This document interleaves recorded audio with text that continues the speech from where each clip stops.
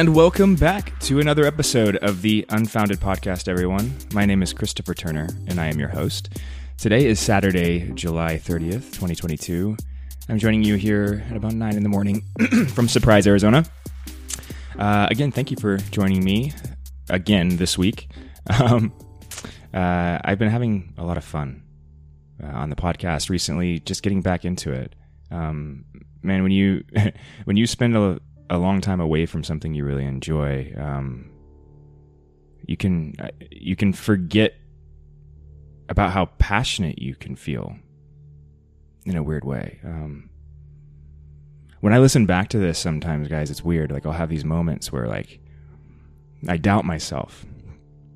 There'll be times where I'm contemplating sitting down and doing an episode like this morning, or even after making episodes, sometimes I'll be second-guessing myself. I don't listen back to them before I send them to you guys.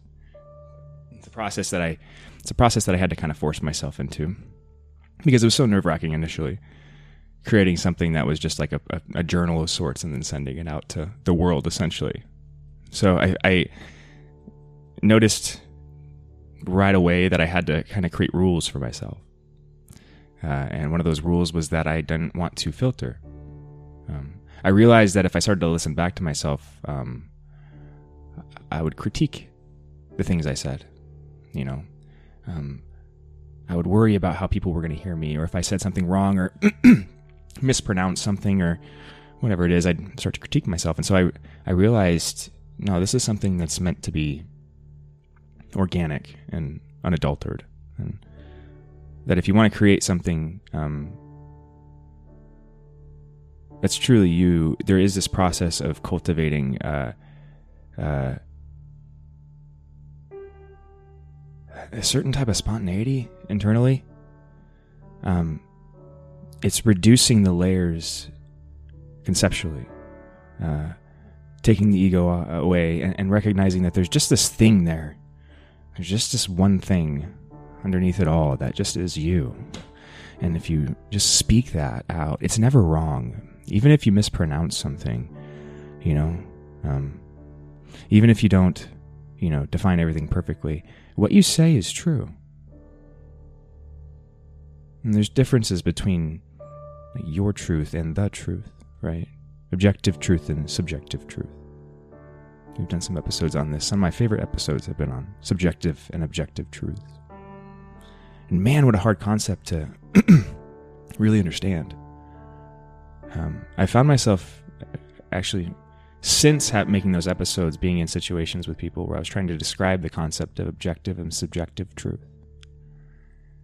And I found myself, excuse me, I'm a little congested this morning, guys. I apologize. I'm continually clearing my throat here.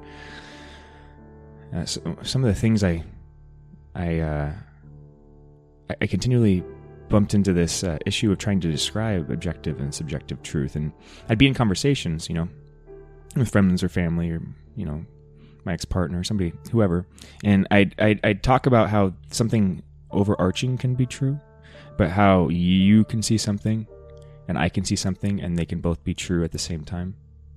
But that there's a difference between, like, my subjective truth, your subjective truth, and the objective overarching truth.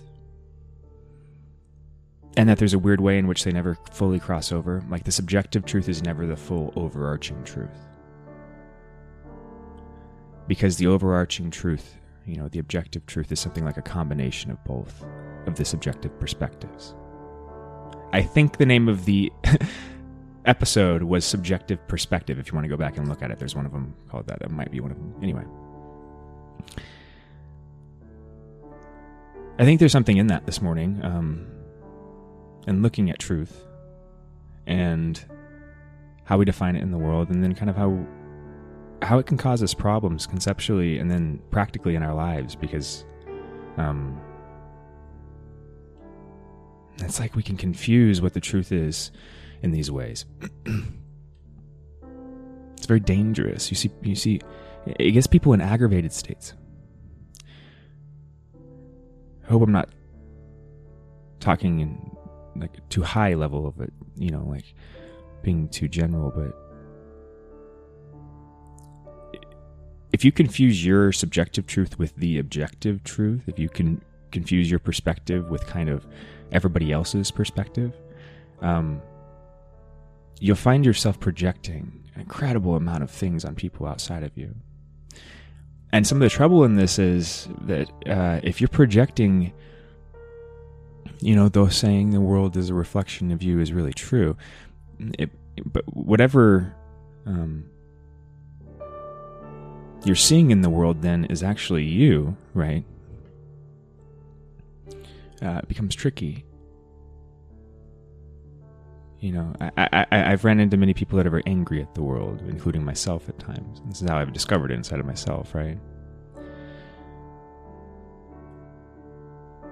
And the deeper I went into the anger, the deeper I realized it was like endless, the depth of it. The world's a big place, and the universe is even bigger, so you can get really angry at it and kind of perpetually, endlessly angry if you want to, It's too big. And you're too small. So you'll just get more and more angry. But if you start to confuse your truth with the objective truth, you'll get yourself stuck in these loops of projecting out the things that you don't like about yourself on the world and then blaming the world for it. And you'll start to assume that kind of the negative aspects, the negative assumptions that you've taken on, your negative biases are reflected in other people too.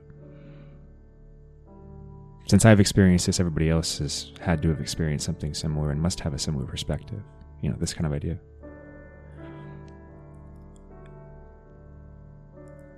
Everybody is the same thing, but they don't have the same perspective, right? Life is God. So we are all pieces of God, I guess is the best way to put it, right? But we're not all meant to say the same thing.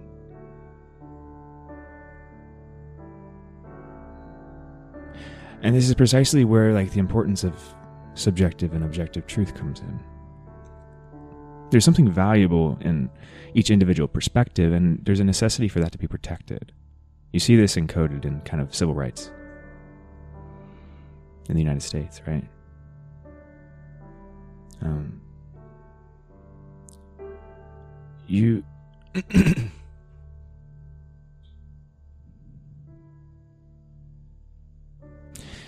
There's something incredible. We've identified this, and I think it actually was a religious concept initially. That there's something. It's the liberal idea. If I'm not mistaken, I think there was a saint. I don't remember who it is. St. Paul, I want to say, but maybe I don't know. That was actually one of the first original liberal thinkers. I remember this story from when I was in college, so I'm going to be paraphrasing. I don't know exactly the source text or anything like that at this point because it was many years ago, but I remember in one of my political science classes, we were learning about classical liberalism. And one of the original thinkers in liberalism, surprisingly enough, was a Christian. I believe it was either St. Paul. I can't remember the exact person. I'd have to look it up. Anyway, I can try to find it, but I don't want to waste too much time. Point being, there was this idea that the individual is valuable because it exists. That there's power. There's incredible power. Kind of in the sanctity of each individual perspective. There's value there that gets lost in kind of the masses when either people fall victim or prey to tyranny, or if they combine kind of in like a collective mindset, like what happens in communism, and it kind of degrades on both edges. When you don't value people enough to kind of view what they say and what they do as like innately important, you miss out on a lot.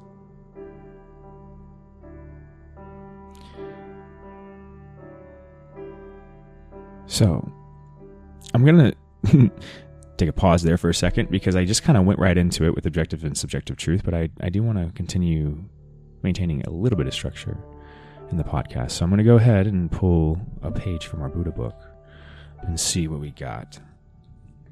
Give me 1 second.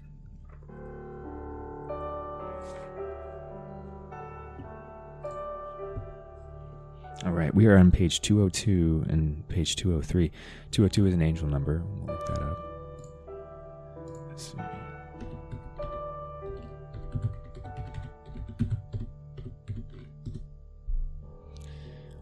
All right. Let's see, angel number 202. Angel number 202 brings a message to maintain faith and trust, balance and harmony, and to stay optimistic about the path ahead. With a positive attitude and outlook, miracles can happen in your life. Have trust and faith that all will work out for your highest good. Maintain balance and equilibrium within. Angel number 202 can turn the most ambitious of dreams into reality. It asks you to see the bigger picture and work with the details necessary to complete that picture. Bring things through to fruition on both the spiritual and material planes. Angel number 202 is a powerful message of faith and trust in the divine. Let your angels surround you with love, peace, and harmony. So, for me at least, guys, I mean, this makes sense. I'm in a place right now where I have a lot of transitions happening, possible transitions at least. You know, I'm looking right now at making a possible move, getting a different job. Right now I do DoorDash and that kind of gig economy work because it's really flexible and I can do this as well, but I'm thinking about possibly switching that up for a little bit. And so there's stressors coming in with that, you know. This podcast is incredibly important to me. Not only this, but the music and other projects that I've been working on the side that I haven't really got into yet, but I'm excited to show you at some point on this. These things are incredibly important to me. And so it's like I started this journey like three or 4 years ago, after being kind of in the middle, as I've talked many times before, in the rat race, you know, and having a hard time of it, deciding that I didn't want that life anymore and developing the podcast out of that, and choosing to go my own way in that. And so there's this weird sense of there's this weird sense of anxiety I'm feeling at the prospect of possibly going and getting a more traditional job again for a little while. And the main thing that I'm feeling in that anxiety is that I don't want to sacrifice what I've learned or what I've created here, because there's a weird way in which my priorities have completely flipped over the last 4 years, you know. And so I'm really, really trying to focus on maintaining this as my priority. And I want to make sure that I will make sure that that's the case either way. So I say that because it makes sense with me in my life. It resonates quite a bit to maintain faith and trust and balance and harmony, stay optimistic about the path ahead. Because when you have change, and what I've noticed the last day or so is things can be really positive. There can be really positive change that comes into your life. But if you're not careful, you can push it away. You know, there's been a lot of stress I've had over the last couple of years over not being able to provide, you know, enough money for myself while I'm doing this. It's really hard to start something like this before it makes enough money for you, right, to support you. And so over the last couple of years with COVID and all these kind of things and doing nothing but DoorDash, it's been stressful.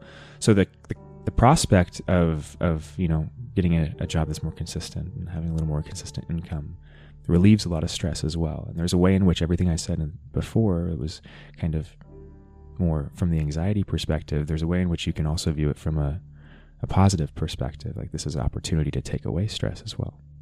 So any decision in your life, whatever decision you're being presented with right now, if you're maybe in a similar situation with a lot of change happening or being presented to you, it's really important to ground yourself in those moments. And anytime that you're finding yourself anxious or kind of worrying about one aspect of the change, try to remind yourself or look for the opposite or balancing aspect in that change, because it's there and it'll remind you of why the change is there, period. Maybe if you have a decision to make and there's multiple aspects or multiple choices, it's a good way where you can weigh out the choices. What are the positive and negative aspects? Many people like to write them out, and I think that's a really positive exercise if you're stuck. We sit down and write out the positive and negative aspects of each decision, and then see which one you feel drawn to. There's a weird way in which your intuition will make it obvious. You'll see it. So that's what 202, angel number 202, has for you today. And on page 202, the Buddha saying we have is, "And from all other cares released, the mind set on collecting my own spirit. To unify and discipline my spirit, I will strive." Read it one more time for you. "And from all other cares released, the mind set on collecting my own spirit. To unify and discipline my spirit, I will strive." So I get from this,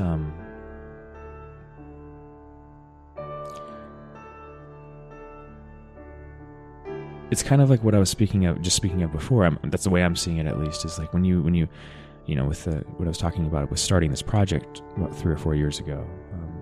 That was in my way of releasing my cares. There was a lot of expectations I had placed on myself, that society had placed on me, and other people had placed on me that I had accepted onto myself, that allowed me to it felt like a weight. And so there was a way in which when I chose to create something of my own, like this, a podcast, and to go my own way, it released a lot of that weight. And it really helped. Not immediately, but over this last, chunk of time, it's really helped me find myself again. So the next part of that, the mindset on collecting my own spirit, it kind of comes by default. It's like you release things that are, making you self-conscious, or the things that, the programming, you question the programming, question the unfounded ideas, and you'll get to a place where you're kind of collecting who you really are. Your spirit that's been scattered in this way. And then the last part, "To unify and discipline my spirit, I will strive." To unify, to bring it back together, right? To figure out what you are at a fundamental level. And honestly, that's what this last 4 years has been for me. Figuring out who I am. And so when I spoke of my stressors earlier, about not knowing which way to go, with not wanting to kind of lose anything I've created, there's a way in which you can't. Once you've learned a lesson, once you've felt it, you can't unlearn things, you can't unsee things. It's one of the sometimes unfortunate aspects of the 3D world. But it's also positive in many ways, because you can get afraid sometimes once you've, maybe it took you a long time to learn a certain lesson, that maybe you'll regress and go back. There's always possibility. It's always your choice, right? But in order to do that, you'd have to place yourself in that mindset of like choosing to go against everything that you've learned and know. And it's comforting in that place, because you'll realize it takes a lot more effort to do that than you're thinking. You'd have to really try to unlearn something. If you really learned it, you'd have to really put a lot of effort into unlearning it. So, that being said, that was page 202. Page 203, we have, "Invisible and subtle is the mind, and it flies after fancies wherever it likes. But let the wise man guard well his mind, for a mind well guarded is a source of great joy." Invisible and subtle is the mind, and it flies after fancies wherever it likes. But let the wise man guard well his mind, for a mind well guarded is a source of great joy. That one's pretty perplexing to me. I'm like trying to sit here and pull it apart, but I'm not sure exactly where to start. It flies after fancies wherever it likes, the mind. It's distractible, I guess, to a certain degree, right? Chaotic and busy. until you like seize control over it, but not in like a controlling way. It's a weird way in which you simplify. You release what's not you, and then you simplify in that way. So it's more of it's the opposite of controlling. It's letting go. All right, so that's what I got for the Buddha book today. We'll do, let's see, we'll do some cards here real quick. Yeah, let's do Angel and Ancestors Oracle cards here. Let's see what we got from those today.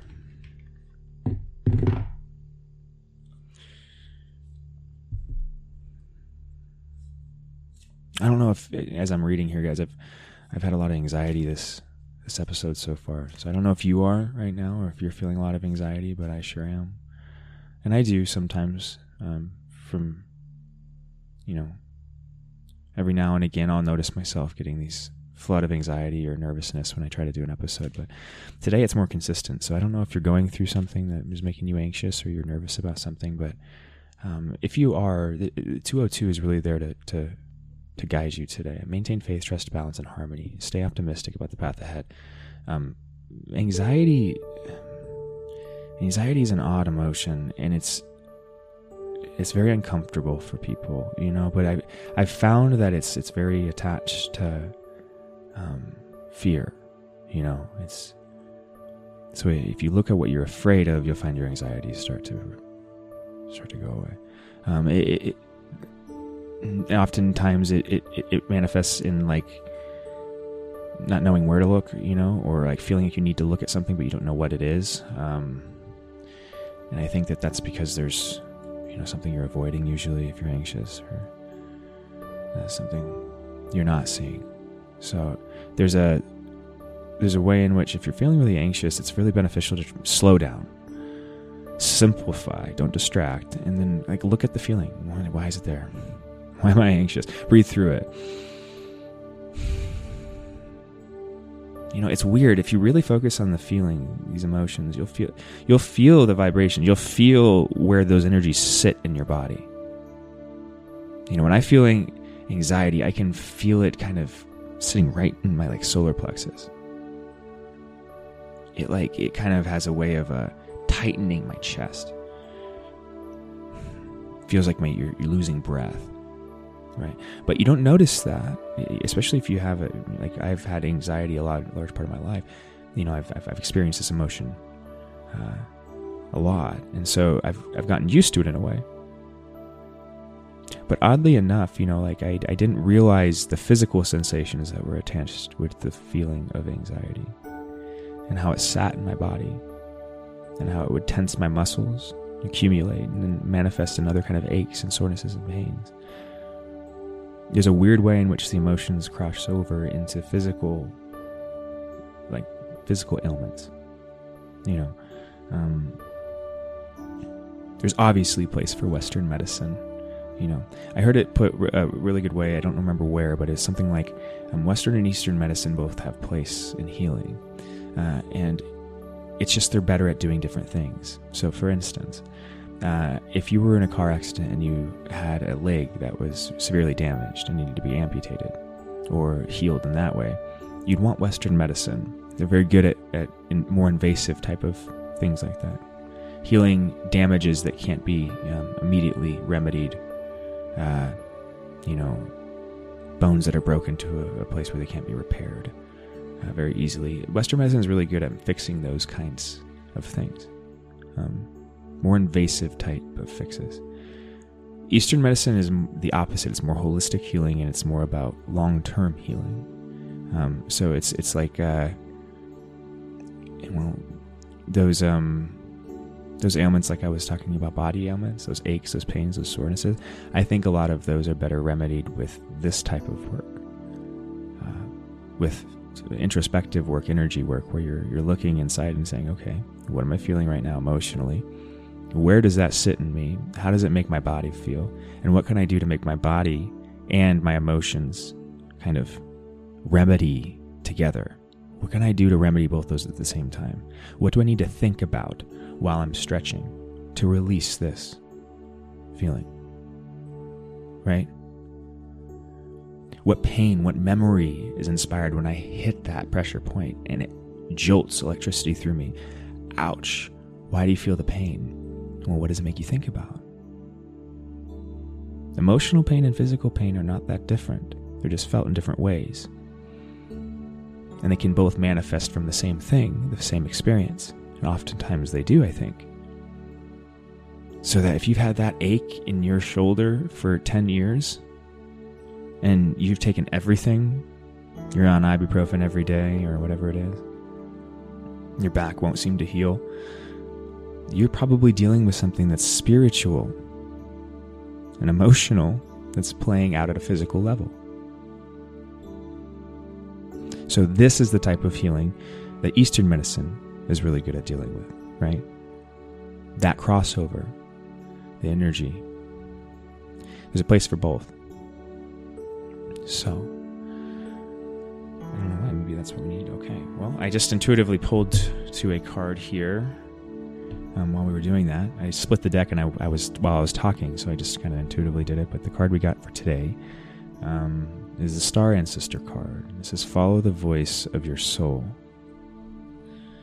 And it's a young man, the Great Pyramids of Egypt are at the bottom. And it has constellations, the stars and constellations, and like the silhouette of a young man. It looks like a star seed or something like that. It says, Star Ancestor, follow your voice of your soul. So we're going to go ahead and read this one today. I don't often read from the book, but I'm going to read this one and see what we got here. Star Ancestor is on page 76 and 77. It says, heed the messages coming directly from your soul. The Star Ancestors is a Native American term for extraterrestrial light beings who are dedicated to the healing and growth of the world. These incredible beings are divine embodiments of love who bring wisdom from the higher realms. Often, people feel a sense of connectedness when they look up into the night sky and see the stars. I believe that's because they are remembering their starry connections, and those are what this card represents. The Star Ancestor is reminding you that you have otherworldly support, and that your friends from the stars can help you if you are willing to be helped. They can support you in connecting with and following your soul's deepest calling. The extended message in this card is there is a deeper purpose to your human journey. Not only were you born on purpose, you were born for a purpose. You were born to be a bright light in the world, and there are supporters out there in the universe sending waves of energy to guide you at this time. Information and inspiration that has been coming your way recently is not new information, but memories. Your feelings of being drawn in a particular direction are the awakening of an aspect of your soul. You are being drawn towards a road that will not only light you up, but also help you light up your corner of the world. Continue following the cosmic guidance that is coming your way. I said that was on page 77. That's a really beautiful card, right? I got a lot of energy when I was reading that. I got waves of energy, right? Kind of what they were saying. There's a lot of beings around us right now. I don't know if you know, it hit me really hard in this card. I've always been attracted to the stars. The stars have always fascinated me. And many people that know me from when I was younger in high school or have been close friends with me at any point, they've recognized and even many times made jokes out of my proclivity to look at the sky and the stars, if you can see even a couple out at night. But I've always loved looking at the sky. There is this weird perspective shifting that happens when you gaze at stars. You know, and oddly enough, first time I ever experienced and witnessed something extraterrestrial happened from me having a desire to look at the stars. I don't know if I've told this story on the podcast before, but I was in Washington with my ex-partner and we were on a vacation. And we were up camping in a very small town just on the border of Canada. This is very northern Washington. And we're way up in the mountains, and we're staying on this piece of land that this old gentleman, his name was Two Eagles, I think. kind of this old shamanistic type of dude, just kind of chilling out here, and had a couple other people that lived with him, but he had this little campsite and teepees and stuff that you could rent. So we were out there and we were staying there for a week, and this one night, me and about 5 or 6 other people and a couple kids are out hanging out around a fire, and I don't know where we're around a fire, but anyway, we're just hanging out. It was later at night, and I'm standing outside, and everybody's talking, and everybody's like really involved in the conversation, but for some reason I was super distracted by the sky in the way I was talking about earlier, and I was just staring up at the sky, looking at the stars, and I started to kind of like talk about it, like I just love looking at the sky, things like that. And then all of a sudden I look up again, and behind one of my buddies over on the horizon is this massive like belt of lights. Huge. I mean, so big it was hard to describe. And I stopped immediately. I said, "What the hell is that?" And everybody stops and turns around, and they all have the same reaction. And over the next 5 minutes, we stare at this thing as it moves from one horizon over us. And at one point, I could see, and my ex-girlfriend was sitting there watching it with me, and we could both see this pulsing behind it. It was weird. It's like you could see these lights all around, like an edge. It looked like it's like if you were looking at something on the edge and you could see like running lights. It's almost what it looked like, but like hundreds of them. And then on the back edge of those, there was this weird pulsing, and it looked almost like, it's going to sound weird, but the best way you could describe it is an aura.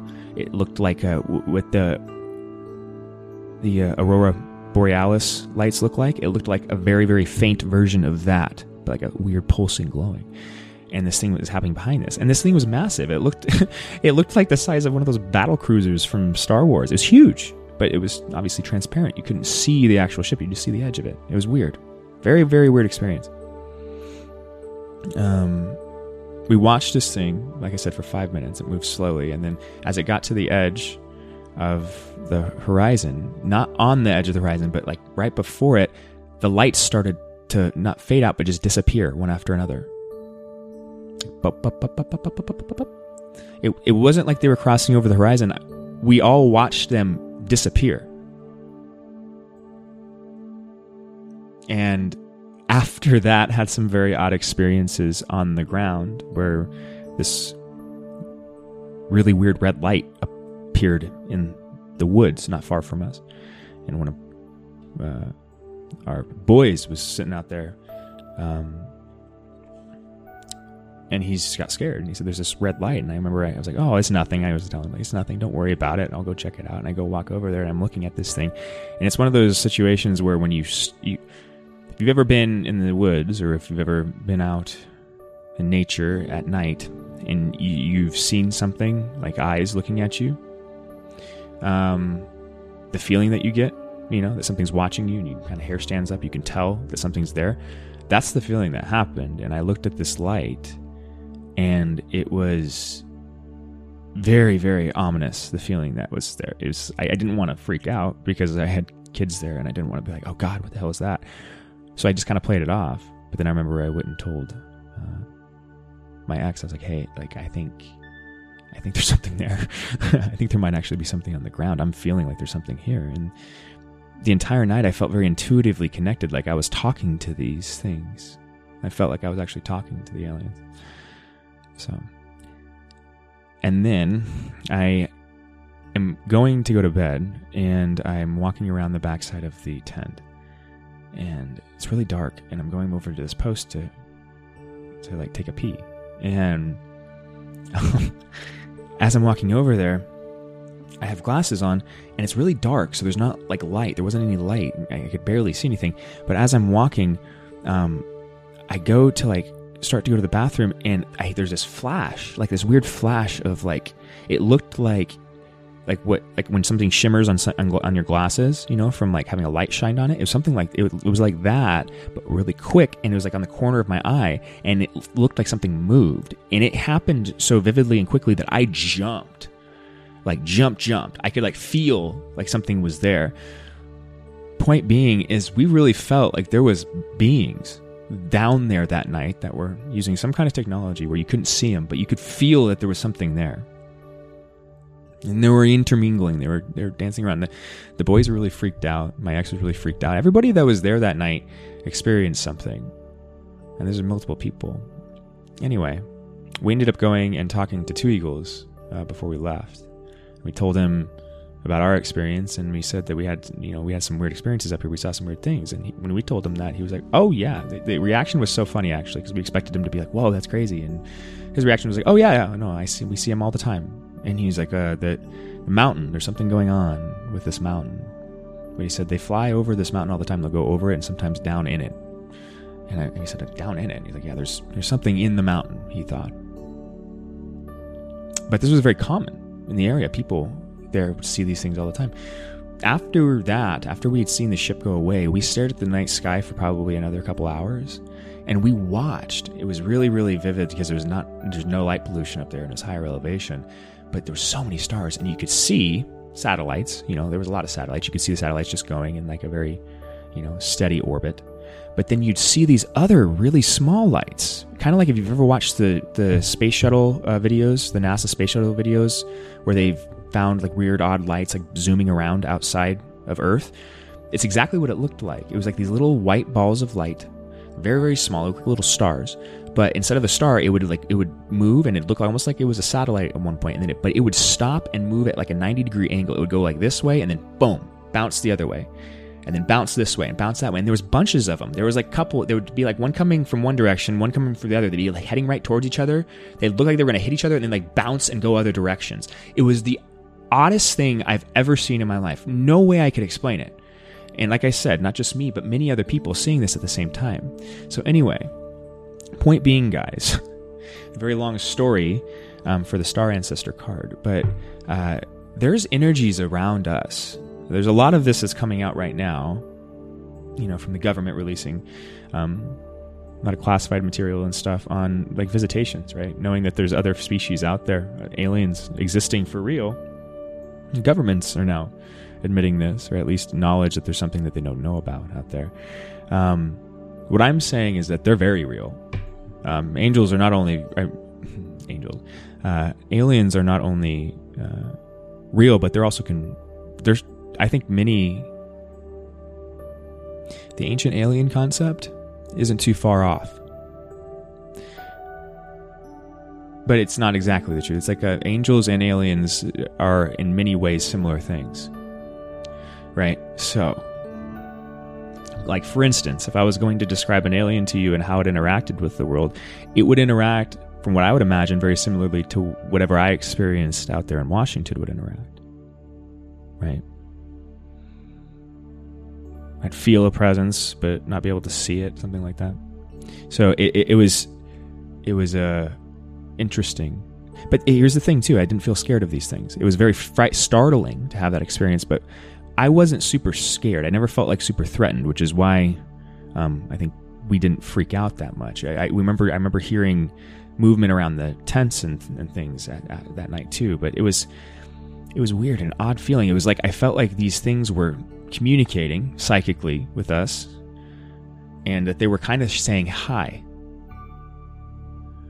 It was like, because we were going through a lot of spiritual things at the time too, so it was a very odd alignment. It was like these things were saying hi. I was learning weird things about star seeds and all of this within myself, and then we have this seeming alien visitation, right? So I know for many of you that might be a little far out there, a little too much to chew on or to handle. I get it. It's okay. It's somebody else's story, but it is true. It is my truth. I promise you that. Now, I do recognize the difference between my subjective truth and objective truth, right? This is a good example. What's true for you? Have you had an experience? And if you have, I'd actually be really interested to hear it. It'd be cool. But also, if you haven't, that's also true, right? It's your truth. Now, what's the objective truth? How does your subjective truth and my subjective truth coexist? That's the tricky part. But it exists.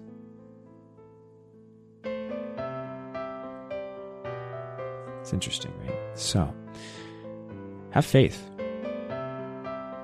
I think many of you that are listening to this may be similar to me. You might be connected to the stars more so than you realize, and that you have maybe some aliens out there trying to talk to you, right? Like I said, it's even sounds crazy for me to say it. I don't talk about it very often because most people would consider me completely nuts. I've been in mental institutions before, right? Like we'll get into that later. So you start to talk about these things to too much of a degree and it'll get you certain places, you know, but it doesn't make them less true. And it's a very liberating thing to recognize that you're part of something bigger than yourself like that. That you might have a family bigger than just the family that is on the earth here, that you might be from something else. You might have done this before. You might have done this on other planets. You know? You might have come back many, many different times. And there's something liberating in that idea. And then kind of, it makes the universe feel like a community, which I find beautiful and resonates with the idea of love, right? Which then I think it makes sense. Don't we all want to live in peace, love, and harmony? I think part of the reason we're not right now as human beings is because we don't want to admit that there's this that exists. You know, it requires releasing control. Releasing the idea that we are important in a way that we aren't, but also recognizing that we're part of something that we're failing to realize. So it's like we give away a part of our ego, but in that something's replaced. And you're part of a community, a galactic community, one that's psychically connected and one that spans time and space. And that's beautiful, right?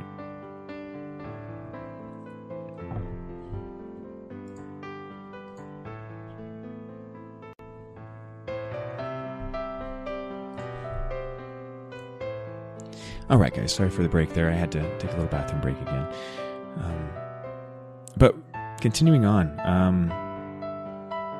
I think it's important to recognize that the world really has shifted a lot in the last, especially like 30 years in relation to the idea of aliens, right?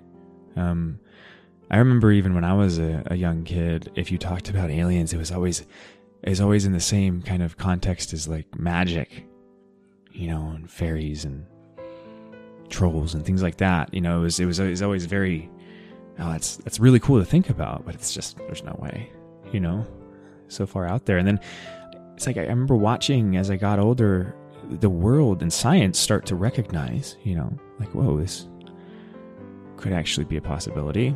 It's not that out there, you know, like slowly one scientist after another started to talk about aliens in the context of maybe there's a statistical probability that they could exist, kind of a thing, you know. And then now we're at this place where a lot of our culture revolves around the idea of aliens, you know, movies and science fiction, which I've always thought that science fiction is just kind of the bootloader for science fact. Right? Nothing in this universe is impossible in that way. If you see it in the movies and if you think about it, it can exist. You know, you're the factory. You're the thing that makes it. Right? That's why, you know, people say, you know, they watch Star Trek and they see the communicator and they're like, communicator was basically a cell phone before cell phones. It's like, yeah. That was the idea in gestation. That's how we develop ideas. In the zeitgeist, as a community, right? So there's this way in which, if we're playing with the idea of aliens this deeply at a societal level, then there's a deeply integrated idea of aliens at a consciousness level. And it's very odd to. You can go so deep down this rabbit hole. I definitely don't want to do this in this episode because we've already been down here for about 45 minutes. But I think it's important in the context of that star ancestor card to talk about them. You know, I don't often go into the subject of aliens and, you know, my beliefs on what I am and what my reason for being here is, or at least what I've come to understand about myself. And what I think a lot of people out there are and don't recognize either. So if some of you are listening and have felt drawn, you know, to or felt like out of place in their life. Felt like they just didn't fit in. The world didn't make sense to them, literally. They just like the way I was seeing it the other day, it's so odd. I had like this flashback memory, but I was having this memory of when I was a really young kid. I was like really, really young. Like I could barely walk. And somebody, it was like my granddad or my dad or somebody like that, it was a male figure, was showing me how to like hit something. They were showing me like how to leverage something or hit something like that. And I remembered yesterday, or I think it was yesterday, for some reason, I was listening to one of the podcasts and it triggered this memory in me. It was like, I remembered watching him hit the thing, like showing me how to do it and showing like, see, you hit this and it goes like this. You hit this and it goes like this. And seeing that and recognizing that happens, but then not understanding, because I remember having a different understanding about how everything was structured. There was a weird way in which, when I was a very young kid, I understood that the 3D world looks very linear. Hit something, it goes down. Hit something, you know what I mean? But that the universe isn't structured that way. It's because it was confusing. I remember wanting to argue, but not having the words to. Like, that's not how everything works. You don't just hit, it's not linear. You know? It's not... Anyway, I think you get the point. But I had this realization, and it was one of those ideas that helped me. It was remembering that I was having a being out of place in the way I was saying. So that's what I'm speaking of. If you ever felt out of place like that, or maybe if you've had you went through life feeling like you were meant to do something else that this world just didn't really value, you may be from somewhere else. You might not actually be from Earth. Earth right now is going through a transition. Earth right now and humans are waking up. There's a lot of other civilizations, I believe, that have come before us that have woken up already. That have tapped into the universe and are now psychically connected to the real internet. You know what I mean? And I think that there's good and bad versions of them in the way we would describe it. There's high vibration versions of aliens and low vibration versions of aliens.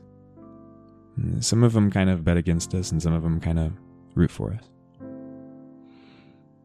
But in the end, the human being is something that's still deeply asleep, and because of that, it's a dangerous thing in the context of the universe. Stability, connection.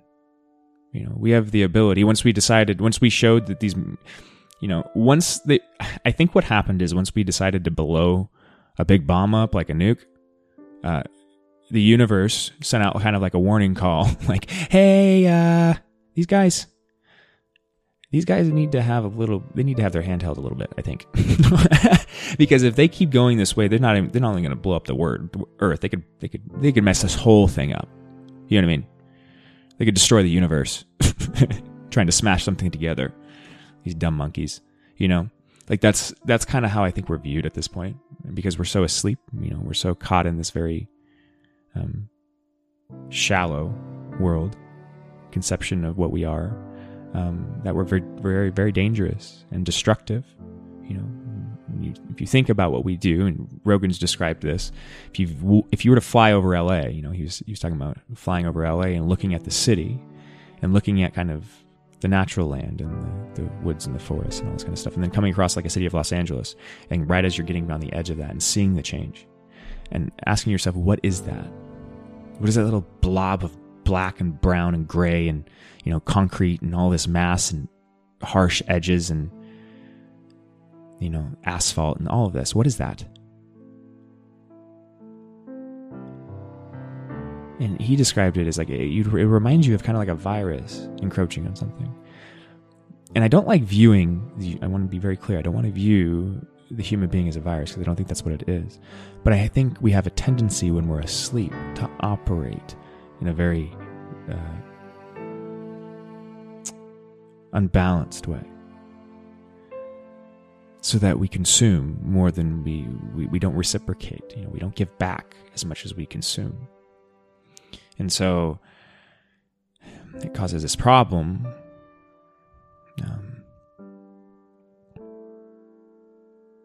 Anyway, point being, we're at a point now where the human being is being turned on, like psychically, which is what allows you to join that galactic community in a certain way, and that's what's kind of scary about it too, is because as that happens, you got to think about it in the context of like a global economy, governments around the world. A lot of these individuals and corporations and stuff have tricked themselves into believing that they actually run anything or have any kind of power. That's why a lot of people have not wanted the idea of aliens to come out as a thing. Because what happens if there's something that's more advanced than us that could literally destroy us at the push of a switch? Without even thinking, they wouldn't have to push a switch. They don't need switches. You know what I mean? Like, that means your power goes away. You can talk real mad and real angry at the aliens, but kind of they got you cornered.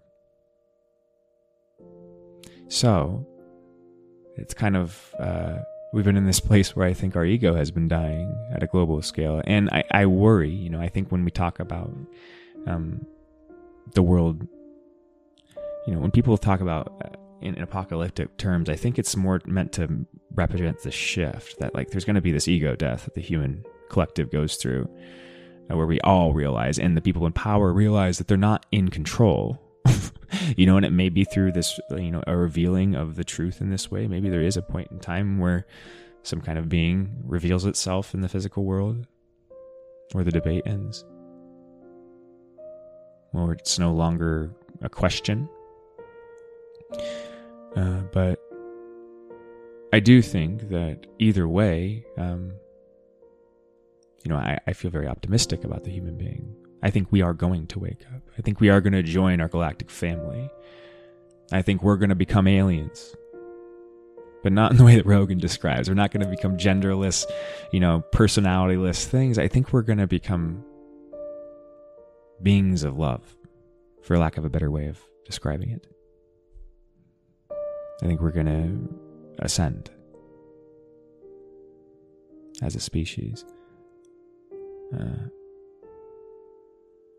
And so, like, when you talk about, that's why it's weird to talk about apocalypse in a negative way, because that's kind of how I view it.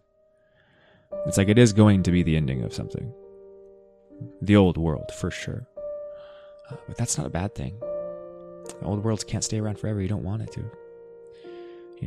If that was the case, we would still have kings, and we didn't like that.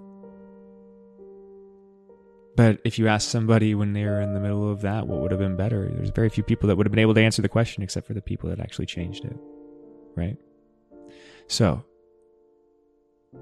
we don't know what's good for us. But we're starting to figure it out, I think. And I hope you are, like I am, that there's a lack of control that's necessary in recognizing any of this thing. It's true at this level. It's true spiritually, We all, in every context, need to we need to let go of control, because there's liberation in it. And then your life becomes exactly what it's supposed to be, There's so many other things out there, aliens, angels, whatever you want to call them, that are working on your behalf, that are talking to you right now, that are in your head. Always have been. They've always been watching you. You're not. There is no private world, folks. I'm sorry to disappoint, but you can't hide in your head. We thought we could for a very long time, and we've continued to deny our psychic abilities because we're so terrified of recognizing that one truth. Because if your head isn't private, then everything you've tried to keep as a secret wasn't. Because it wasn't. And that's terrifying, right? All those skeletons in your closet, they're not in your closet. It's a shared closet. We all have our shit in the same closet. So it's liberating at one aspect, but also incredibly terrifying. Before you recognize everybody else as you, you're going to feel like it's only your closet, and then trying to open that door and show everybody else what's in your closet. Whoo! It's one of the most terrifying things you can do. So we avoid it. And we're doing that at a collective level. But the internet is a tricky and fickle thing. Because it's doing exactly that. All those things that you kept hid in your head all that time, you know what I mean? You think you have a private world. That's why we have all these private browsers and stuff coming out, right? Privacy browser, don't let anybody watch you. Go do what you would have done if nobody was looking. Oh, okay. Well, the internet's connected to everybody else. It's everything, right? Everything you see on the internet, we see on the internet, and it's kind of like it's an organic thing. So if what people want more of, there's going to be more of, right? So what is the internet but a mirror into our private worlds? If you want to know what other people are thinking about, go look at the trends on Google, right? If you want to go look at but I think more specifically, if you want to know what people are really thinking about, do that in a taboo way. Try to figure out what people would search, what you would search if nobody was looking. That's what people are doing with the internet. And so it's showing us in that who we really are. It's showing, and because of that, we're having a reaction, a visceral reaction at a societal level. You know? The internet feels like a very, very bad negative influence at this point. Yeah, I don't think it's... even people that enjoy using the internet, I could arguably would say that it's a little too much, often. And there's a reason for that, because we're too fucking much, often. You're too much, often. And you're too much because you hide who you really are. It creates an ego. It's just too much for anybody. It's not real.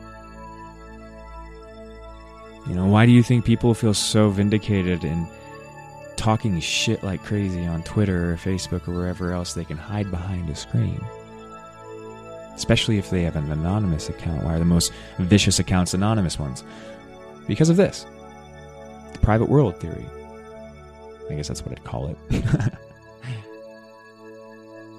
And the internet is just showing you who those people truly are, that they are hiding.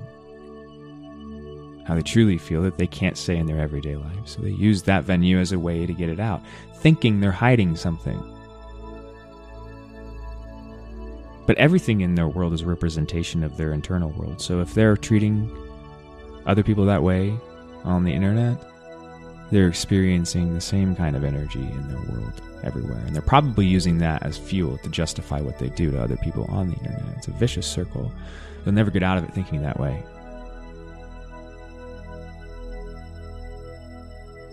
But we'll fall deeper and deeper into the sludge.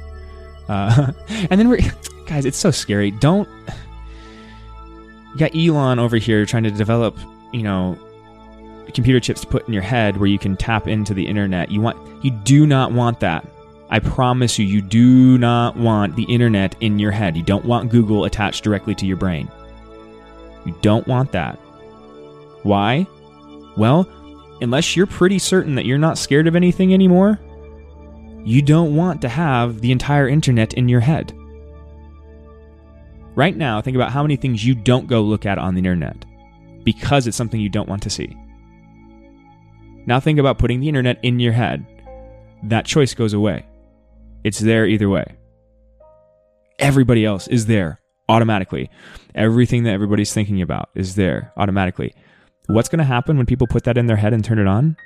People are going to go crazy. They're going to go through an awakening immediately. That's what awakening is. All awakening is realizing that the internet already exists in psychic abilities built into every single person that's ever been born or ever lived. So that there was no need for the internet. This was already true. There is no private world. You are connected to every person around you. What you think they know, they just don't admit that they know. Because they're lying to themselves saying that you don't know. They're all playing the same game. But every single person is connected. There's already an internet. It's called psychic abilities. So that all the internet is going to do is, all it is a technological way to spark an awakening inside of somebody. So if you want to wake up really fucking quick and really abruptly, put a chip in your head that connects you to the internet. Because you'll be taken immediately to every single one of your fears. And then you have to figure out how to get away from that and not see it every second of every day, because it's in your head. There's other ways we're trying to integrate too, with like VR, right? We're trying to, there's all these I forget what they call them, metaverses. Yeah, metaverses popping up where people are designing these new worlds, even paying just crazy amounts of money. I don't know how to pronounce the word absorbent. I think that's the word. I was going to say it, but then I was like, I don't use that word very often. I guess somebody's trying to use that word. Amounts of money. For digital things. Like Snoop Dogg made like a whole island, I think, in the metaverse, and people are paying hundreds of thousands of dollars to buy digital property next to Snoop Dogg in the digital verse, so it's Ready Player One happening, guys. It's exactly the same thing. It's everything transferring into a digital currency in a digital marketplace in a digital form. So then I ask you again, what are people going to do in the digital space that they wouldn't do in the real world? What's so good about a digital version of this? What's so bad about this? Well, the only difference is people think they can do stuff there that they can't do here. What can you do there that you can't do here? What comes to your mind? So I ask you, do you want to tap into that? Do you want to strap goggles on your face so that you can go into a metaverse that we created, trying, to enable you to do things that you honestly wouldn't do, you honestly don't want to do. The only reason you have this conception that you want all of these negative things is because you hide yourself, or you hide the fact that you even had the idea of the desire internally. Taboo. Like a taboo out of yourself. So, don't do that. Let's start. I just pulled another card, just randomly, got intuitively. Got the World card. It says, a brilliant success, a time of joyful accomplishment and spiritual enlightenment, freedom to do whatever you want, be proud of yourself.